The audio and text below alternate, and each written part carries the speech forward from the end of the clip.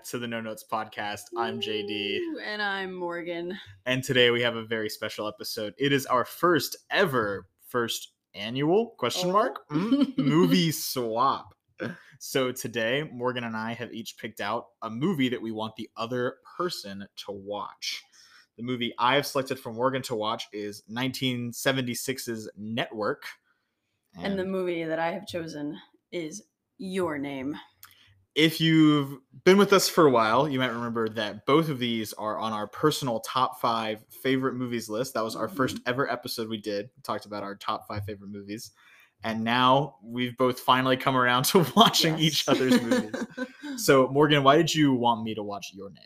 I wanted you to watch Your Name because I'm not going to say you don't like anime, but you have not been introduced to the world of anime. Okay. And Your Name is the peak gateway anime to watch. And it's one of my favorites. And I feel like you're really into action movies. And this one's very romantic, but it had some things that you like. I know you like nonlinear storytelling. And so it had like the perfect amount of, I think he'll like it, but it's also everything that is not his usual thing that I love. So a good mixture. That's true. Yeah. Aesthetically, it's just not something I've ever really been drawn to. I can count on one hand the amount of like anime things I've ever watched.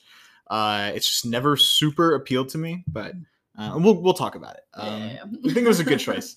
And I wanted you to watch Network, mostly just because I think that Network is one of the best scripts for any movie I've ever seen.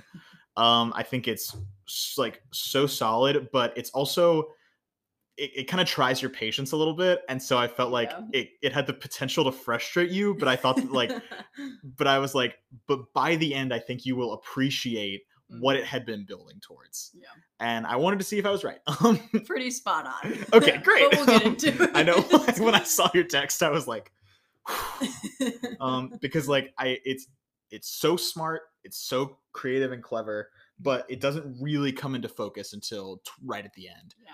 And so anyways, yeah, we'll talk pretty in depth about both of them, but both these movies we love, and both these movies we're going to be diving into pretty heavily spoiler wise. I don't know if either of these movies are crazy popular, so if you happen to have seen them, then please continue listening. If you happen to have not seen them, then feel free to continue listening as well. And if you have seen one of these movies and love them, then great. So I'm going to now flip a coin. Ooh. And I'm gonna have you call it. All right. If you win, we'll talk about Your Name first. If I win, we'll talk about Network first. Okay. So go ahead and call it. Heads. Not very good at that. It is tails. Tails. So, Network. Network is first. Oh, baby. Oh, my goodness. Okay. You go with and why you love first on the agenda, Network. The first time I saw Network, it was right around the time I was really getting into movies. And I had heard about it, but I didn't really know anything about it. So just to give a brief plot summary, it's about television executives in 1970s America who are dealing with struggling ratings. They are not very successful, and they have a news anchor who they want to fire. When they tell the news anchor that his days are up on his nightly news show, he publicly threatens to commit suicide, which leads to an increase in ratings. Mm-hmm. And as this man, Howard Beale, is kind of getting worse and worse mentally, he is getting more and more successful financially. Mm-hmm. And it's about the network executives who exploit his situation, and it's about money and greed and power and corruption, and it all takes place in the backdrop of a television studio.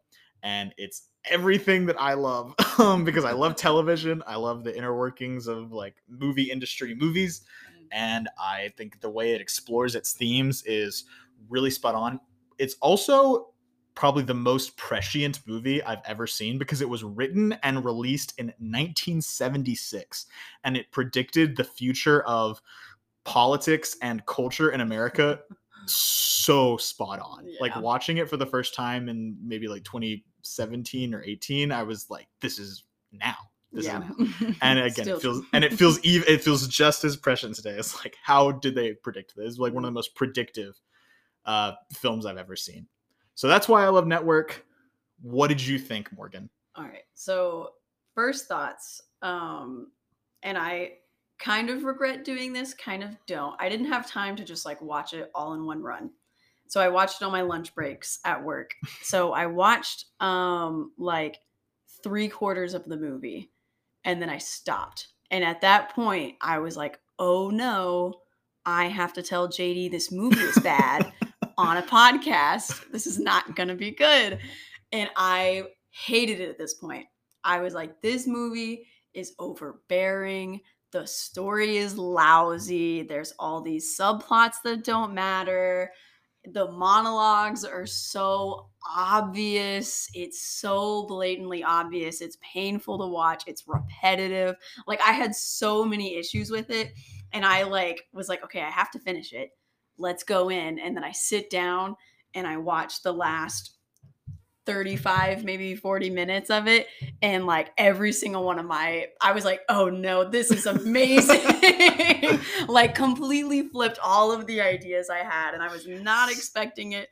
And I don't know if me watching it in those exact 2 parts on accident made it better or worse, but I was very surprised by the end. I still have a lot of things I didn't love about it. Okay. But overall I did very much enjoy it. And I think I went into it probably with a bad attitude because I never watched movies before 1995.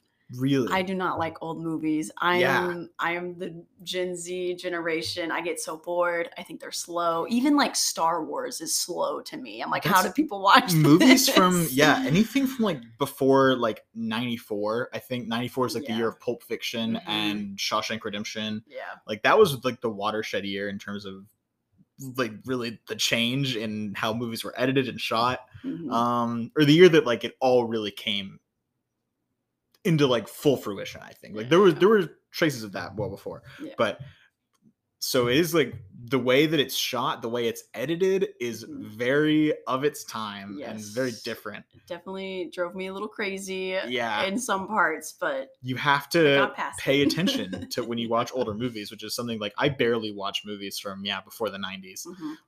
I was looking back at my Letterboxd, and before I watched Network, the oldest movie I had watched so far this year was from 1995. So I was like, oh well. But it's so it definitely is of its time in that way. But I think despite that, the story and the characters are really engaging enough that they keep my attention most of the time. Let's talk about let's break down some of the story and like maybe some of the way that it's written. Okay. What did you think about the story as a whole? Just in like concept, amazing. Yeah. I think what threw me off, I am so bad about going into movies with expectations. My expectation was Howard Beale was like the main character.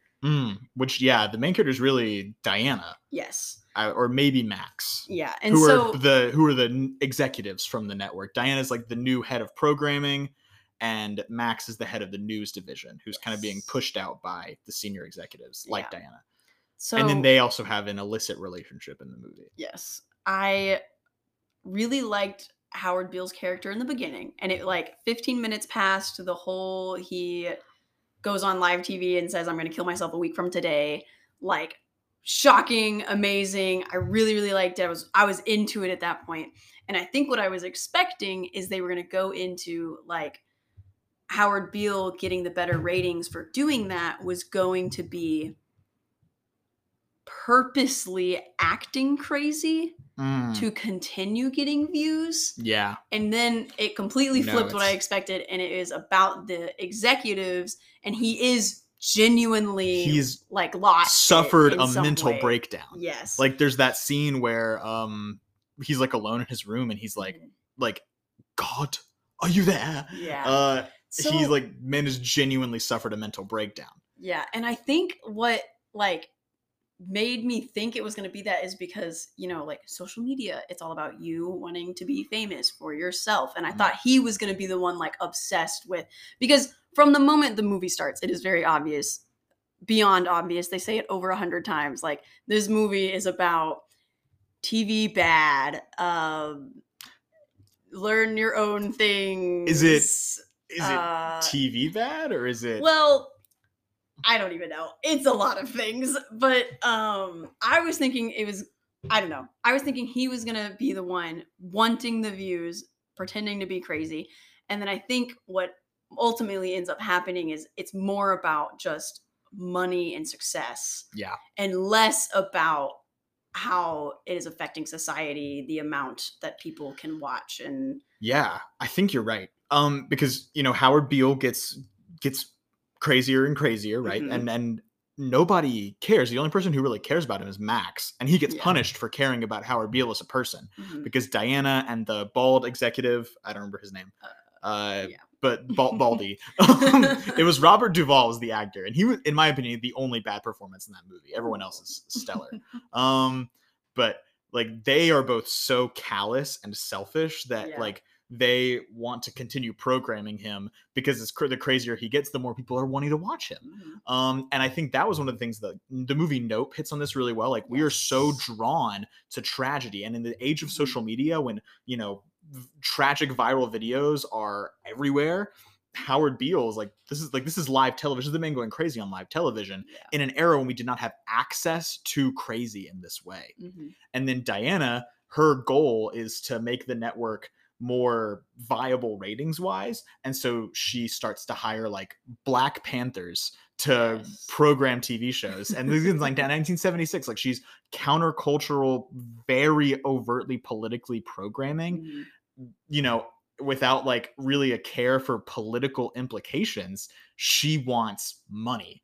That is her whole goal, and she's willing to. Well, it's not even money. She just wants to be successful. Yeah, She's just yeah, like a sociopathic workaholic. Like, she true.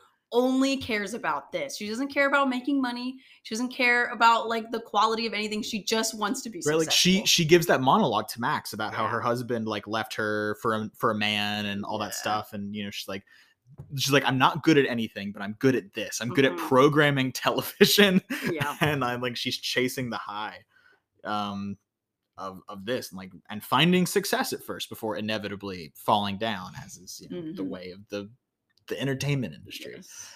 um I think that her character, she really is kind of the lead of the movie. Her, Max, For Howard sure. Beale all like share the center stage. Yeah. uh but each of them, in the way that they're impacted by the success that the show achieves, I think is really interesting, because Oh yeah. Max like gets fired early on in the movie for sticking up for Howard as a person. He suffers the consequences of trying to help his friend and preserve his humanity. Mhm. But then Max also abandons his wife and daughter to Yep. begin a relationship with Diana, Mhm. because he feels bored. He feels like, well, without my job, there's nothing else I can do. So like, Yeah. why not? And their dynamic ends up being really interesting as it kind of goes into the ideas of greed in the movie, because Mhm. Diana and Baldy, as much as they're chasing success, like they're also trying to beat everybody else, and they're trying to like garner this acclaim for themselves with no care for the consumers, no care for Howard as a person. Their Mhm. only concern is the shareholders. Yes. And even in Diana and Max's personal relationship, there's really like no care for each other there, at least Yeah. on Diana's end. It's Yeah. just like a means to an end. Mhm. I think character-wise, you don't really like anybody. You're kind of cheering for Howard Beale in a way, but not really. Yeah, Um, but I loved what was her name? Diana? Or Diana. yeah, I Yeah. loved Diana's character. Oh my She gosh. is insane. Yeah. And I think all of them in like the perfect time came to like their full crazy. And it built up so well, especially Yeah. Diana's character, because in the beginning you're like, oh, like she's just a businesswoman, gaslight, gatekeep, girl boss. She's here Yeah. to be successful, and like, maybe she like doesn't care so much about the stuff, but like you were like, she's kind of cool, whatever. And then it like just really quickly turns to like insanity, and I loved all of the monologues about. I saw a little off topic. I saw a review on Letterboxd of this movie, and someone said that this movie feels like they wrote a bunch of monologues and then stitched them together with a story instead of writing a story and putting together the monologues. And it absolutely feels like that. But I think it works in most of the ways. Yeah. Some of the monologues are so overbearing, and they're so like, we get it, you own a thesaurus, like the biggest word. I have no idea what they're saying sometimes.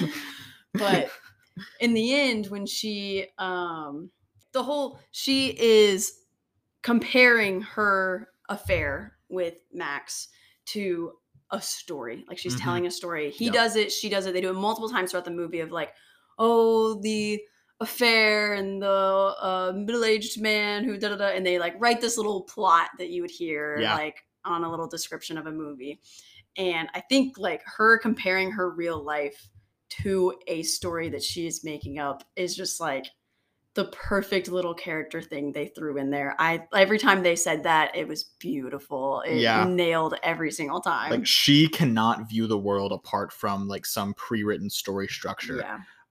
Because like that's how she's been trained. That's how she thinks. Max at the end, so spoilers. At the end when they're doing their breakup scene, which was amazing. It was so long, but I was so hooked. Good. It was so good. Just great acting to really draw you in. And whenever he, at the end, right before he walks out the door, he flips that same like storyline on her, and he's like, "Oh, it's a great ending to the story." He gets back with his wife. I was like, man. He foreshadowed that earlier in the movie. Like when the first time Max and Diana broke up, like they like laid out like, like, you know, a man always like he gets fired from his job and he leaves his wife for another woman, but he always goes back to his wife in the end. I think Diana says that to him, right? And then Diana's like, you know, and it's exactly what happens because it's what makes a good story, and that's the only way Diana can process the world. Like, it's almost like she knew everything that was going to happen, and Max probably did too. He's like, I'm going to go back to my wife. I'll see if she'll take me back. Like, I'm like, why am I doing this? I'm doing this because that's what I'm supposed to do. Even when the wife was asking him about it, like, do you love her? And he was like, I don't remember what he said, but it was so much like, it felt like they were not in control of what they were doing because they were separating themselves from it.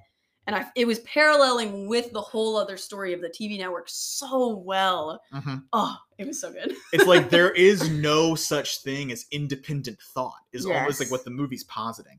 And I think that one of the best scenes that describes this is when Howard Beale, who is positioned by the network as a man who is like a free thinker, and that's why he's so successful, when the network is bought out by the other large company, and the large company, then Howard goes on his show and like gives like this whole speech against corporate America, basically, and how you know, major companies buying out other companies is a bad thing, and how it's gonna like get rid of independent thought because, you know, television networks aren't going to be allowed to promote independent ideas anymore because they're all going to be owned by corporate overlords. Which, like, is that not what is happening now? Like AT&T buying up Warner Bros. And then selling it to like Discovery. It's like, you know, every television network is owned by some major corporation that has ties. 30 Rock parodies this so well with like NBC being owned by GE, and there's a ton of GE product placement that's like tongue-in-cheek making fun of GE.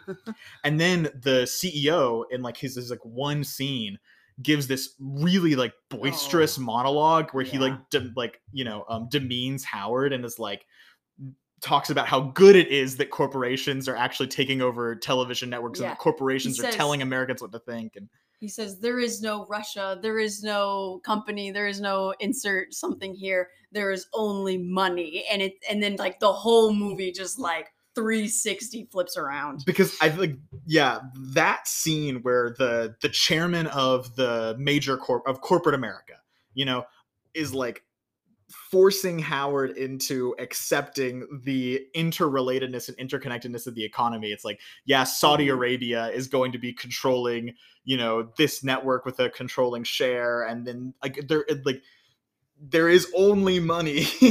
You can't like appeal to things because we own you. You know.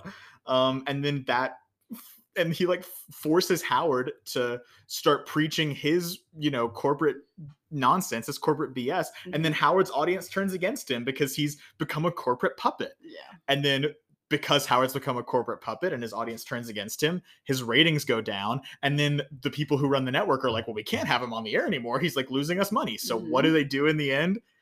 They kill Howard. Yeah. They assassinate him live on air because he was promoting corporate messages, and nobody wanted to watch that. Man. It's like, oh, I was so happy with the ending. I was watching it and I was like, this movie's old.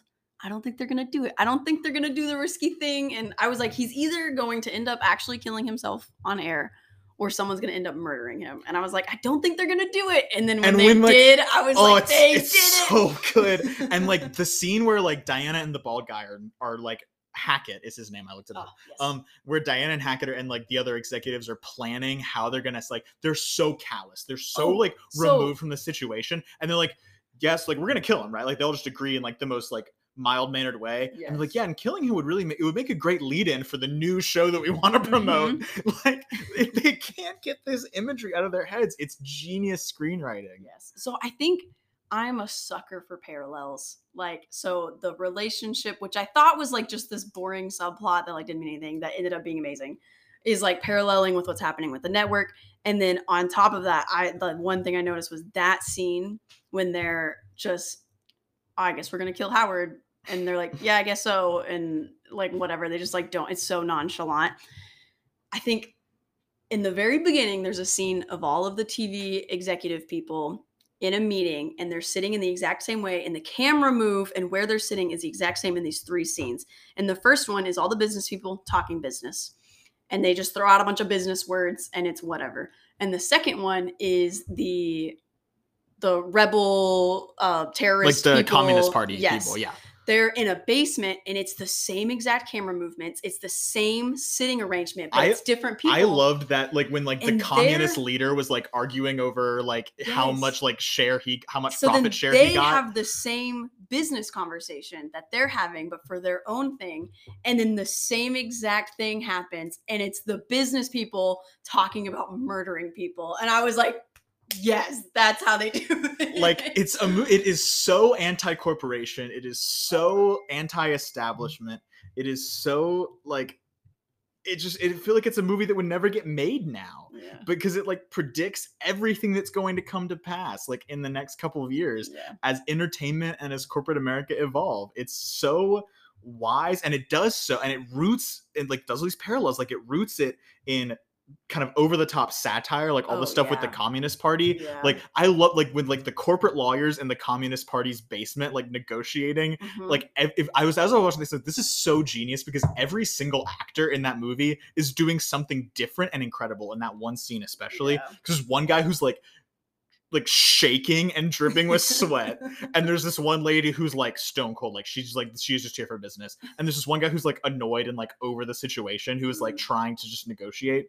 And then like some of the communists are like really on edge, and then like one of the communist guys who you would expect, like who's like shown in the movie to be violent, is like very serious, and he's like, well no, hold on, like I get 12% of this, like every single actor in that scene is so keyed in to like the satirical mindset of the movie, and it's such a great like representation of what the whole movie's trying to say.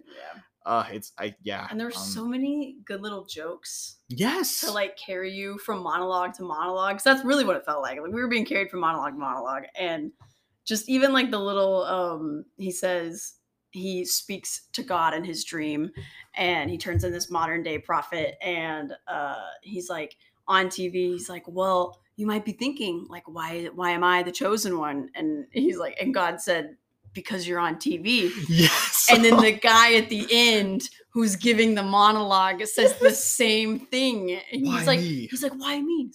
Because you're on TV. I know, and that guy like says like, you may think you've heard the voice of God, Mr. Beale, but I am the voice of God, or whatever. But it's like, but I'm not God. I'm corporate America. It's like, it's like, it's funny. It's so really funny. I know, like the movie's like, it's like a black comedy. It's a satire. Yeah. As much as it plays like a drama, like it's so absurd and ridiculous. Yeah. Like the way that it plays with extreme politics as if it's nothing. and like for the fact that this came out in 1976, like think about the political atmosphere at the time, like immediately after Nixon, like it's so it's so Crazy. genius. It's crazy. As I was watching this movie for I think the third time. This was the third time I'd seen it, my most recent watch.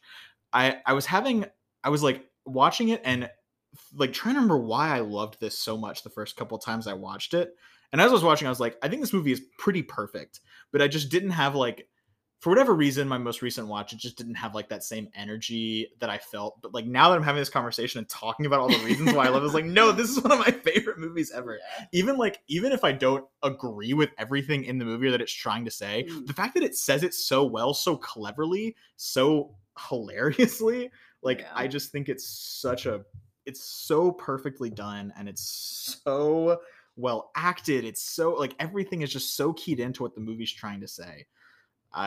Yeah, and like when it all comes together, I think the three standout scenes are, well, I mean, there's like his original monologue, I'm mad as all get out, I'm not gonna take it anymore, just to avoid swearing on the pod.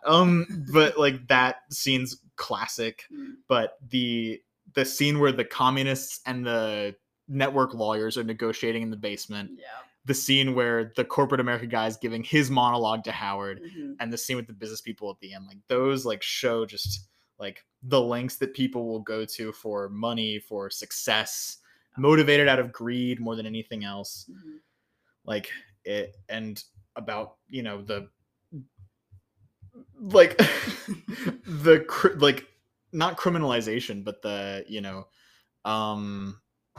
the way that it like tries to demotivate independent thought at the hands of corporate America, or at least that's what the screenwriter Patty Chayefsky thinks is going to happen. And in so many ways, he was right. And I think as slow as it was, because it was old and the monologues were a little much for me, I like had to maybe skip through one or two of them. I was like, oh my gosh, they're still just talking. I do think it built very, very well. It started off maybe too slow. It was pretty chill. It was like they're just trying to, I mean, the opening scene is very intense, but right after that, it's a lot of business jargon. Yeah. It's a lot of office spaces. There's nothing particularly pretty about it, which like is the point, but it was like hard to stay focused for me for a lot of it. So I think that was the downfall, is it could have been much faster. It was it was very repetitive. Like it made some really good points, but it made them 10 times at least. Like, and it was funny, and like the really absurd ones were great, but I think there's like a middle portion of the movie before it got really insane that was just like, can we move on a little faster? There's so much like non-interesting things happening. But overall, you would say you liked it? Overall, I really, really liked it. I think I gave it 3.5 stars. I could maybe bump it up to a 4. I think I would have to watch it in one sitting to really get it. Yeah, that's fair. It's a 5-star for me. Yeah. That's the thing, is like, even if it isn't like a movie that I have necessarily as personal a love for or connection to, like just looking at how, even like, I don't know if I would still say it's top 5 for me, if that's the most recent watch, just because, you know, like when I think about like my favorite movies, I don't know if I still have that same love for it, but I still think it's like a masterpiece that is so well done in every way. And it's like something that I just get so jazzed talking about. Like it's what's so good about movies. I just love it. Yeah. All right. We're going to take a short break, and then we're going to talk about Your Name. So stick around.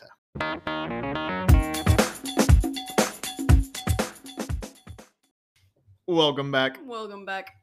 Now we're going to talk about the movie Morgan had assigned to me, which is Your Name. So you want to first explain what you love so much about Your Name? Yes, I love Your Name. I think it's in my top 5. It might be like number 6 right now. But you mentioned it on our top 5 pod. Yes, it was on my top 5 at least a year ago. I think it is still there. It is amazing. It's made by Makoto Shinkai. He makes many animated Japanese films. He, I think, is a genius. I have been watching all of his old films. I have not gotten to all of them yet, and it just made me appreciate Your Name more. I love the beauty. I love the characters. I love the story. I love the meaning behind it. I love the music. I love every single thing about it. I think it is one of the most perfect movies, especially for me. I feel like it was curated specifically to me. Yeah, I love this movie. It's like, it's simple, but it's not, and it's beautiful, and yeah, it's just perfect. You just, man, we got to get into it to like. Yeah, I like you said, anime has never really been my thing. I've tried on multiple occasions, and like just for whatever reason, I have never really been able to connect with any anime. Mhm. With maybe Spirited Away being the exception. And Your Name hit so hard with me. I was saying off mic, I'll say it now. Like, I don't know, but everyone listening to this, I know, has felt that feeling where you have watched an incredible movie and you just leave on this high. And I don't know when the last time I had just like that high of an incredible movie was, but before Your Name, but Your Name was it. Yeah. Maybe when I watched Silence for the first time earlier this year. Like Your Name was exceptional in pretty much every way. I thought, like, not only was it stunningly beautiful, absolutely gorgeous, sumptuous animation, like the colors and the designs of all of the characters were so intelligent, and the landscapes and the set pieces were so detailed and beautiful, and the story was incredibly compelling. You're right, I freaking love a non-linear story. I don't know why, but every movie with a non-linear story, I eat that up. Yep. And it had that going for it. It had a really sweet, cute romance. I am a sucker for romantic movies. I love, especially a good romance. Yeah. I'm talking like Julia Stiles and Heath Ledger in 10 Things I Hate About You. Oh, I man. love, but yeah, like really Cher and Nicolas Cage and Moonstruck would be like just like good romantic movies. And Your Name is one of those. Like the love story is really sweet and earnest and genuine and compelling and heartbreaking. Oh yeah. The characters are the two protagonists, at least Mitsuha and Taki, right? Mitsuha? Yes. Yeah. Are super well developed. There's a lot that's really developed just through montage and just through like details. I would say it's like communicated through acting, but it's really more communicated just through visual storytelling. Like you learn so much about each of these characters, not from exposition, but from the way that they're drawn, the way their houses are drawn, their small interactions with their parents and their siblings, and the character development they're able to do in a really short amount of time is really impressive. The voice acting, phenomenal. Like I don't know when, like, yeah, probably when I watched Silence earlier this year. Like, but this is like, but in several months, Your Name was the first movie that I watched where I was like, I have like discovered one of my new favorite movies. Man, I can't wait for you to watch it a second time. Because with it being non-linear, this is definitely why it was in my top 5. Is like Fight Club, this movie, like the non-linear that you watch again and it's better the second time. Like you get that feeling the first time and then you watch it again and then you watch it the third time. I have this theory that I'm forming. Maybe I'll do a podcast about it one day, that Makoto Shinkai's films on the third watch are perfection. Like it takes 3 watches. That's so niche. Fully, I love it. Oh man, because we watched his other films leading up to his new one that just came out, Suzume. And we watched Weathering with You, which is the one in between Suzume and Your Name. And it was the third time I was watching it, and it clicked. I was like, I get it now. So you need to have that experience with Your Name. You need to watch it a few more times. I can do that. And it'll keep getting better. Well, the other thing is like now, like, oh, I want to watch Your Name with my girlfriend. Like I want her. I want to watch Your Name with my brother, and like I want him to like. I have to show everyone this movie. Like it spoke to me so much more than I was expecting. And I think maybe my aversion to anime, and like again, like I've seen I've seen a few Miyazaki films and like just never really hit. I've tried to watch several different anime series, and the only one that ever really grabbed my attention was Death Note. And even then, like, I watched one season of it, and then I don't think I finished it. Yeah, Like, it's just, I don't know what it is. It's like nothing's ever really grabbed me the way Your Name did. But I think the pacing was excellent. I think the story was so great. The mystery elements, when that like reveal happened in the second act that shifted the whole movie. Yeah. Like, awesome plot twist. So are we gonna spoil Your Name? We spoiled that. Let me give a plot rundown. Okay, yeah. I've just been giving a bunch of adjectives about the movie. Everyone listening's like, what is this actually about? Your Name is a romance body swap, which people like hate that word. It's like a good one. It's the only good one. It's not as good as Freaky Friday. It is a high school aged girl in the countryside of Japan. She Mitsuha. Yes, Mitsuha. She is just living her life. She dreams of being in Tokyo, and then parallel to her story, we have a high school aged boy who lives in Tokyo, and he like is going to school, a little bit of a nerd, he works at a restaurant, wants to be an architect, and they fall asleep and they wake up in each other's bodies randomly, and they have to live throughout their day. And probably you don't get that reveal until pretty well into the movie. And they're just like living in their lives, seeing the consequences of what happened the day before when they weren't themselves, and then thinking that the rest is a dream. They don't remember it when they wake up. They slowly start to learn what's happening. They leave messages for each other. So they're building this relationship without ever having talked to each other. They've seen each other, but only through their literal eyes and their body. Because they live in different parts of the country. Yeah, and they are, they're like high schoolers. I think like a lot of every entertainment doesn't treat high schoolers like high schoolers, and I think this one does a really good job of it. Like I agree.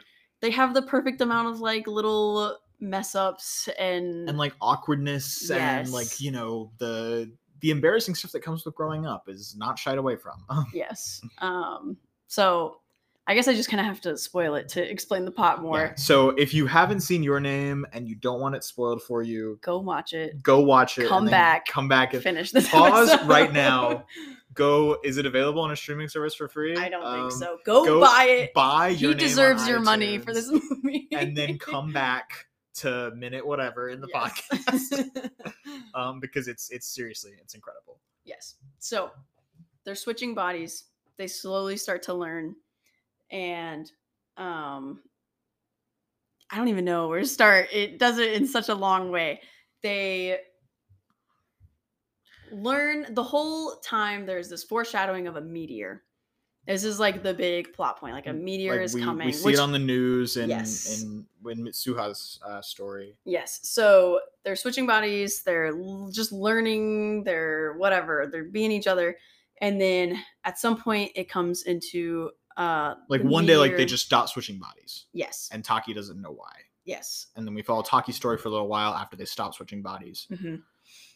And the meteor is coming in like a few days, and it focuses on Mitsuha's story. The meteor comes, it crashes into where she is living. I can't even explain it. Basically, like we learn from the movie that Mitsuha and Taki have been doing this body swap, but Mitsuha is 3 years in the past from Taki. So like, it's 3 years in the past. So she's, like 16 or 17 when Taki's actually like 13 or 14 at this time. And she's going into the future and he's going into the past as they do their body swap. And the body swap's never really explained. It's just kind of like, oh, this is just like a thing that happens to the women in Mitsuha's family, and you kind of have to deal with it. But so like, then it kind of becomes a race against time as Taki is now trying to go back into the past to stop Mitsuha and all of her village from dying in the meteor. And so Yes. Taki and Mitsuha are now working together in the past to get Mitsuha's village evacuated from the meteor's impact. And so it like goes from being like this cute body swap movie to this like race against time action thriller Yep. about trying to like this like Mitsuha and her friends. At one point, it's Taki and Mitsuha's body, and then it switches back to Mitsuha and Mitsuha's body, Yeah. and they're trying to like they pull off this like heist to get the village to escape from the meteor, and it's just like this race against time, and it's exciting, and it's really gripping, and all along, Mitsuha and Taki are like have fallen in love and they're trying to remember each other. Yeah. But because, you know, every time the body swap ends, it kind of fades away. It's like a dream. Like it fades away right after it happens. And so they're fighting not only to save Mitsuha and her village, but also to remember who each other are when they wake up. And so you have these two really compelling things going on, because at this point, I felt at least the movie had really done the work to get you invested in them as a romantic couple, and had a lot of really sweet moments, and shown like throughout their character growth in the movie why these two could really care for each other and why they could work in a relationship. And so that was, I think I explained it. Yeah, it's so hard to explain because it's so out of order, but like not. And yeah, anyways, it's there's also this like not a subplot, but kind of the grandmother and the shrine, and presumably the reason why they can body swap to save this thing from happening has happened many times in her family. And they go to this shrine and they have this drink that is like half of them, and that's what kind of causes all of it to happen. And it's not only like romance, it's this longing for the romance that they cannot remember. It's also about time and where you're putting your time and how important it is, and how things that are connected are going to come together eventually. And it just very carefully weaves together every single story element for like 3 heartbreaking giant points in the end, and every single one of them hit every single time I watched this movie. The score in this movie was just like bonkers good. The music is so good. The animation was beautiful. Like this, everything about this movie, from the way that the story is so good and the way it unfolds is so good. I was like genuinely completely blown away. And like just I left Ellie's apartment on a massive high. And I think what really sells it, which I also said the network, because this was just one of my favorite things, is the parallels of their lives, this shrine and the bracelets and time and the past and the future and the romance and the longing. There's so many that are little bitty things in the beginning that come back in the end. That just like the bracelets is like a huge one. It's a pretty obvious one, but it's a really good one. They're braiding these bracelets into all these different designs. They're very complex.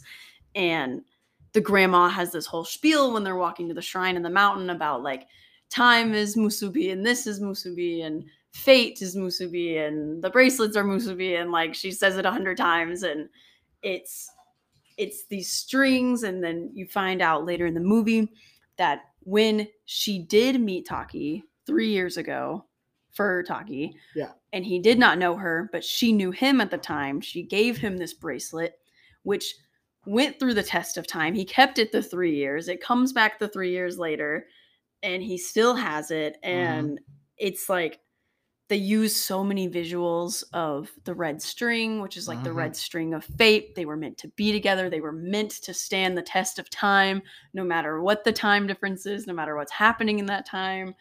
And they use that red string, and it connects them in all the montagey stuff. And then the bracelet connects them, and it has a red string in it. And it is just, it's so good. So many parallels. It's so good. Oh, man. It's also just beautiful. Like, you can just Google the movie and look at the images, and it's very photorealistic anime, which I sometimes don't like, because I'm like, I'll be different. You have the opportunity because you're animation, like get out there. But he does it in a way with all of his films that are it is photorealistic in a way.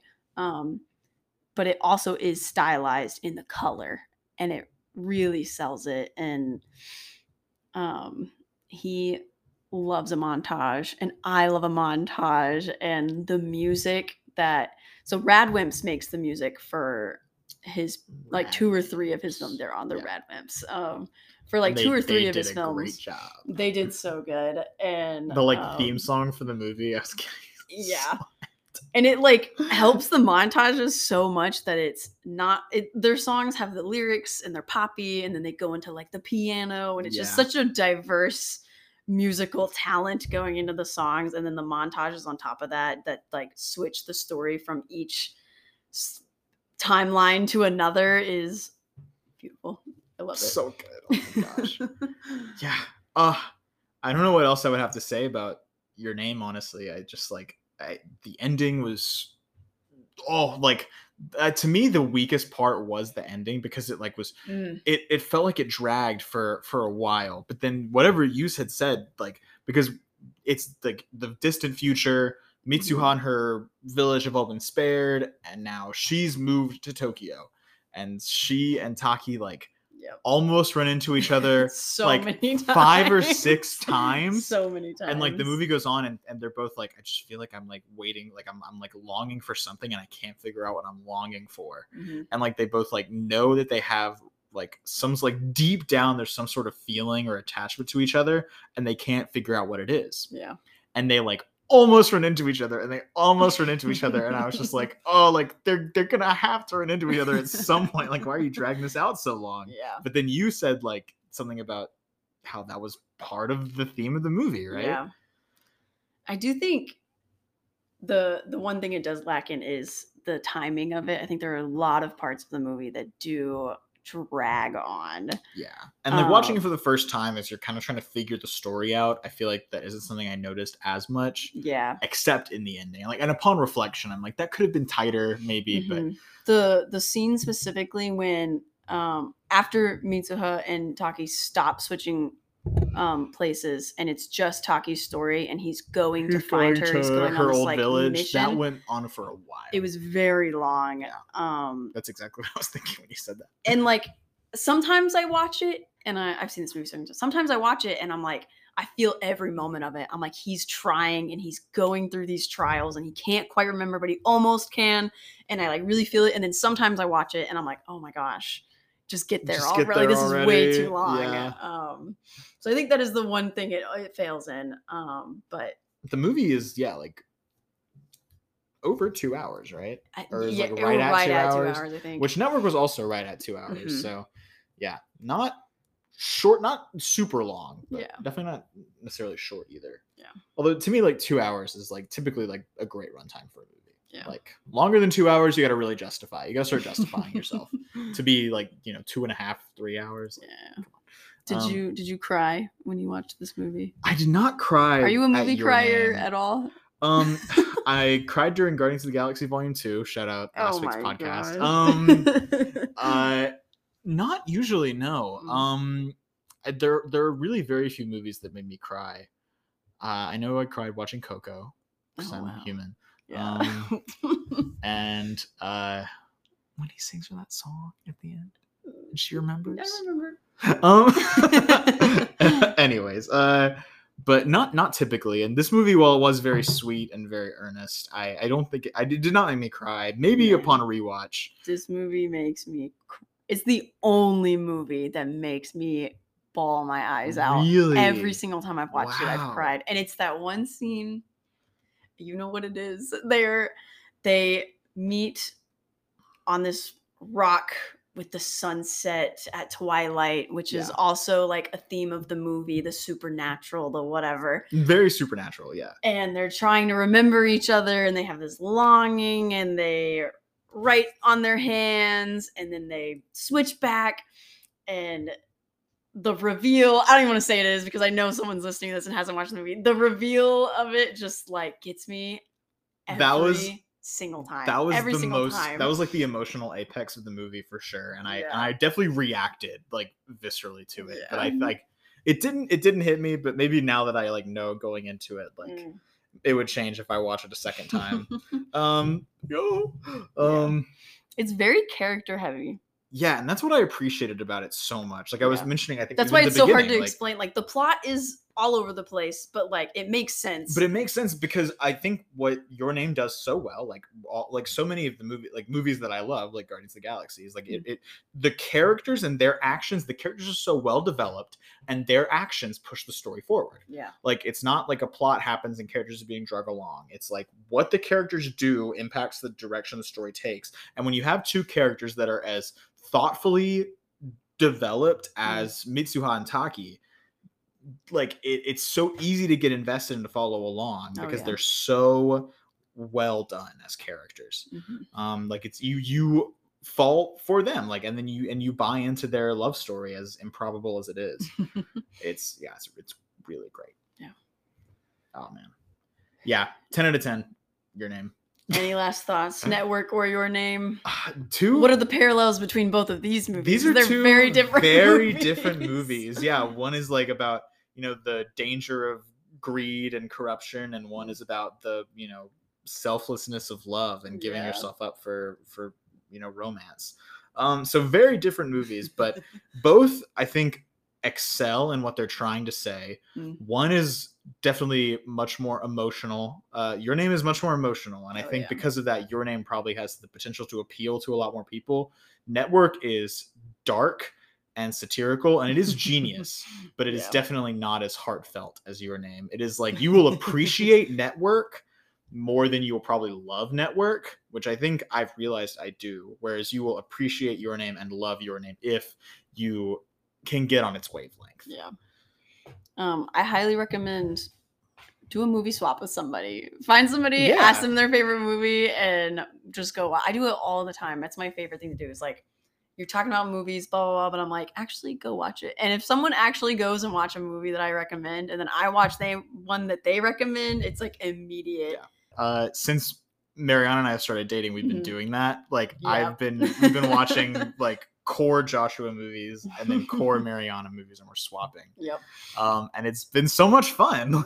When me and Jacob first started dating, I made a playlist, and it was like movies I need to show Jacob. Yeah. It's just, but it's fun, like having like one for each other. Like she's like, you haven't seen The Princess Diaries? We're watching The Princess Diaries. I'm like, okay, you haven't seen Parasite? Well, we're gonna go watch Parasite. Yeah. And no matter how different they are, it makes a connection. Yeah. It's movies just do that. Art does that. Just sharing art with people. There it is. Oh. Don't let your art get taken over by corporate America. Yeah. And also, love is important, and fate, and a lot red of string, cute things. Yeah. I think there's a red string. If you look at your wrist right now, you see a red string telling you to rate us 5 stars. Yeah. And to follow us on Instagram at the No Notes Podcast. And we're on Apple Podcasts now if you're listening to us there. Woo. Big shout out. That's all. This was really fun. It was really fun. This was good. All right. We'll see you guys next week. Farewell.